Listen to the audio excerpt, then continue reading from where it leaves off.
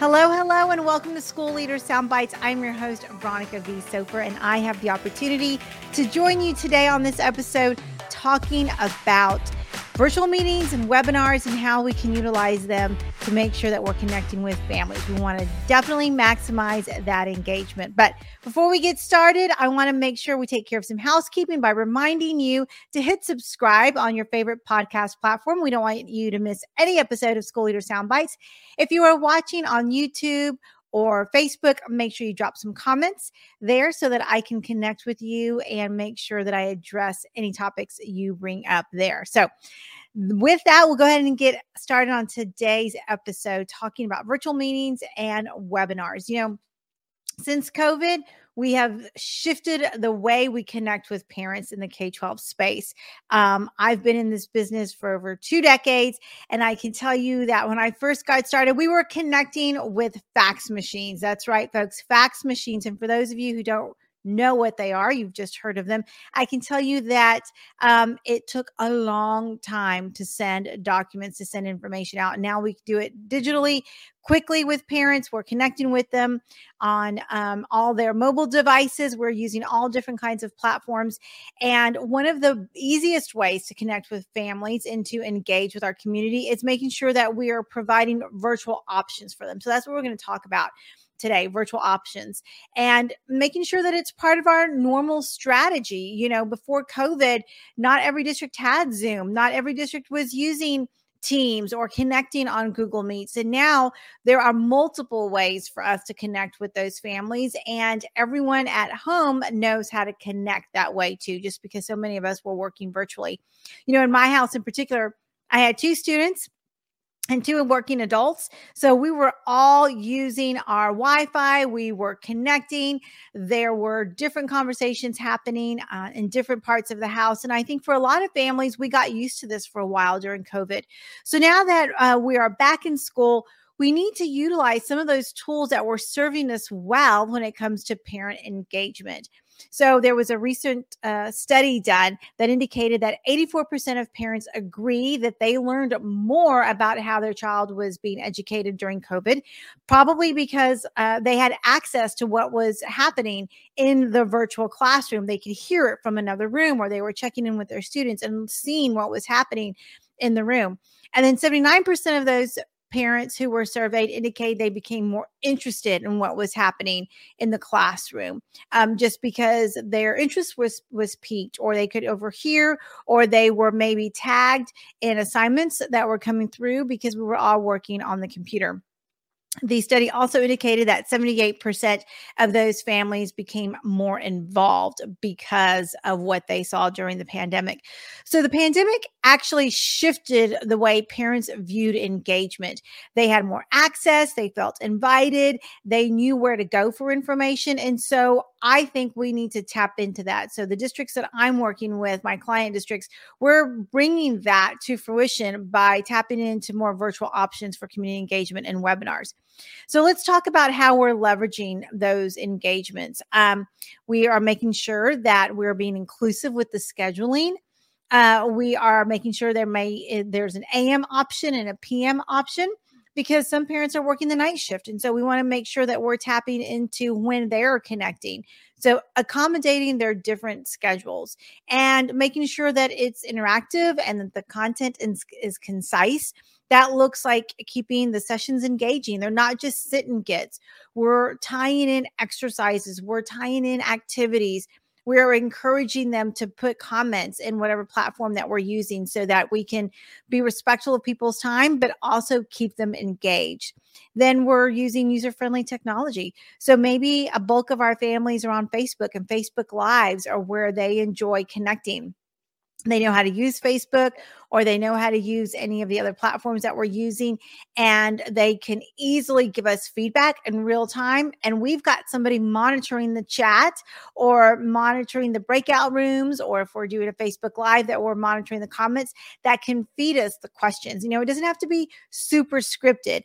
it's okay to actually have someone hand you a piece of paper with notes on some of the comments if you are the facilitator of that meeting. People are okay with that. That organic way of communicating is more acceptable today than it's ever been. So keep that in mind as you're thinking about it. And then diverse engagement opportunities, and that's being able to provide Q&A sessions, maybe some polls, some feedback loops. Sometimes it looks like just asking folks to give you a thumbs up. And making sure that they're engaged and that you're addressing their concern. So make sure that it's interactive and that everyone has an opportunity to participate. And then recording, making sure that this session is available offline for maybe a parent or a community member who wasn't able to engage. So making sure that you've got multiple links to it from on multiple platforms so that parents know they can always go back if they missed it and watch it. I know, especially during COVID, when I was really participating in some online learning, if I missed a session one evening, I could go back and there was a replay available. In fact, oftentimes they would say, if you're watching, make sure you put in the comments #replay. And that's important because then you get a gauge of when people are tuning in, because that on-demand learning is going to be important for them. And making sure that you've got a way to connect with folks, making sure that they've got a way to provide you feedback and ask any questions. And if you are a K-12 Insight user, this is a great time for me to plug in our podcast sponsor, which is K-12 Insight. Then make sure that there's a button on the Let's Talk feature. So if you don't know about Let's Talk, it's a wonderful platform that K-12 Insight provides to their client district.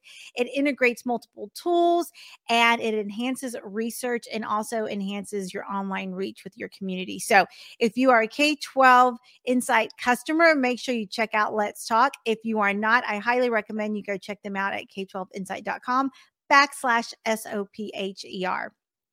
So getting back to webinars and some of the different tools that you can use, feedback is going to be important, but then also making sure that you are tracking the analytics. How often were people watching? Did they watch all the way through? Were they tuning in at a particular time? Knowing that timestamp, understanding where you lost them. Maybe some of the tools or some of the activities were too daunting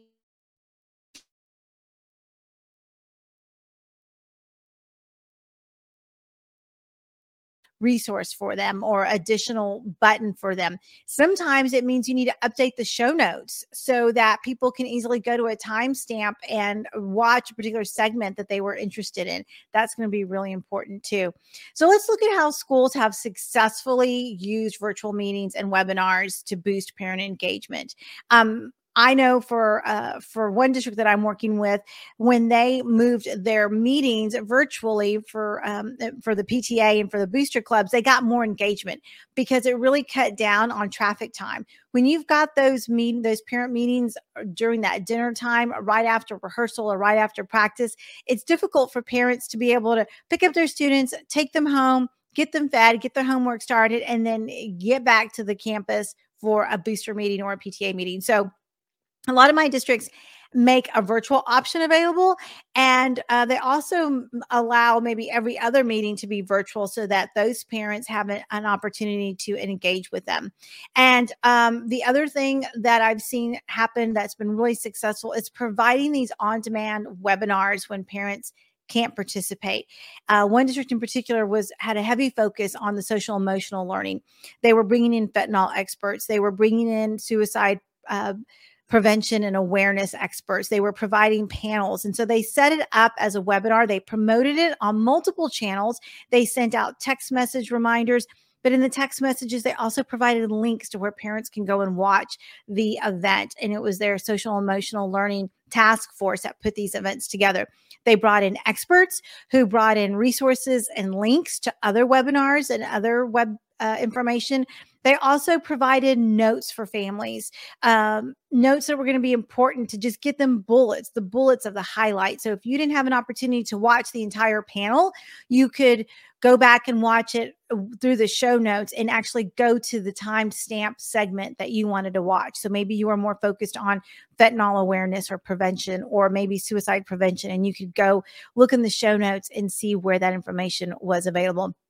that is a great way to provide information to families that they want to get directly in a timely manner. I tell people all the time, we live in a Amazon Prime kind of world. Everything is driven by next day order. We're now in an expectation that if I place an order today, especially in Amazon, and I'm using my Amazon Prime account, I'm going to get it tomorrow. And then Amazon got smart and up to the ante and actually has available same day delivery.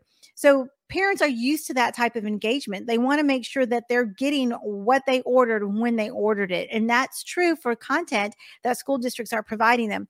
So when you're thinking about webinars, this district in particular that held this fentanyl informational session, they also made sure that there was transcripting available, because not everybody has the ability to sit down and watch it all at one time, but they like to go back and read the transcripts of it and maybe pull some of the facts and information. So I always recommend that we're using transcripts whenever possible.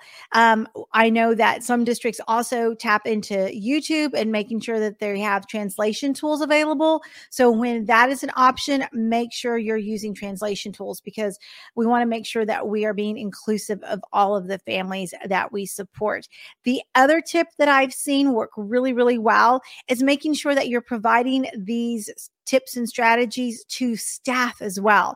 So tying it into your intranet or your staff page, wherever you've got those links, is important, because sometimes parents will have a follow-up question and they may want to connect with the principal or their teacher, or maybe in this example that I was sharing with you about the fentanyl webinar, that they can connect with the school nurse or the school resource officer or even the counselor. So making sure that that is available for parents as well. That includes contact information. So make sure you're providing phone numbers. Make sure you're providing any informational sheets, any handouts that were referenced. So when you think about transitioning from what we might have as a town hall meeting, where you might have handouts or resources, make sure that those are also connected in any of the webinar or digital content that you are creating, because parents are going to want to be able to print that out or forward it to themselves, maybe forward it to some other family members or people in their community that they think might want access to that. So make sure when you think about planning a virtual meeting that you plan for all the digital assets that are going to be required to make sure that it's successful. I highly recommend following up with surveys. So following the webinar, send out a survey to everyone who signed up for it. Make sure you're capturing their contact information so that you can make sure that they give you feedback on how well received the information was. You know, COVID was very difficult for many of us, and some students learned better virtually. Others really learned better in the classroom, but we realized that even adult learners and parents in particular learn differently too. So we wanted to bring that into what we're doing in the school communication space. Making sure you've got virtual options, make sure you've got on-demand learning for parents is going to be important, and then other community members.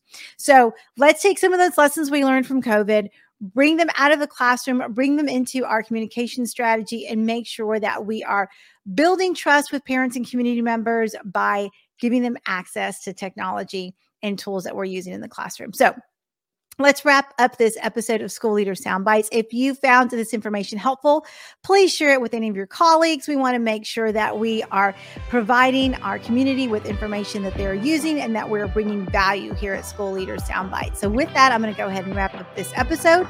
Remember, you can always find me at veronicavsofer.com, and I look forward to our next episode.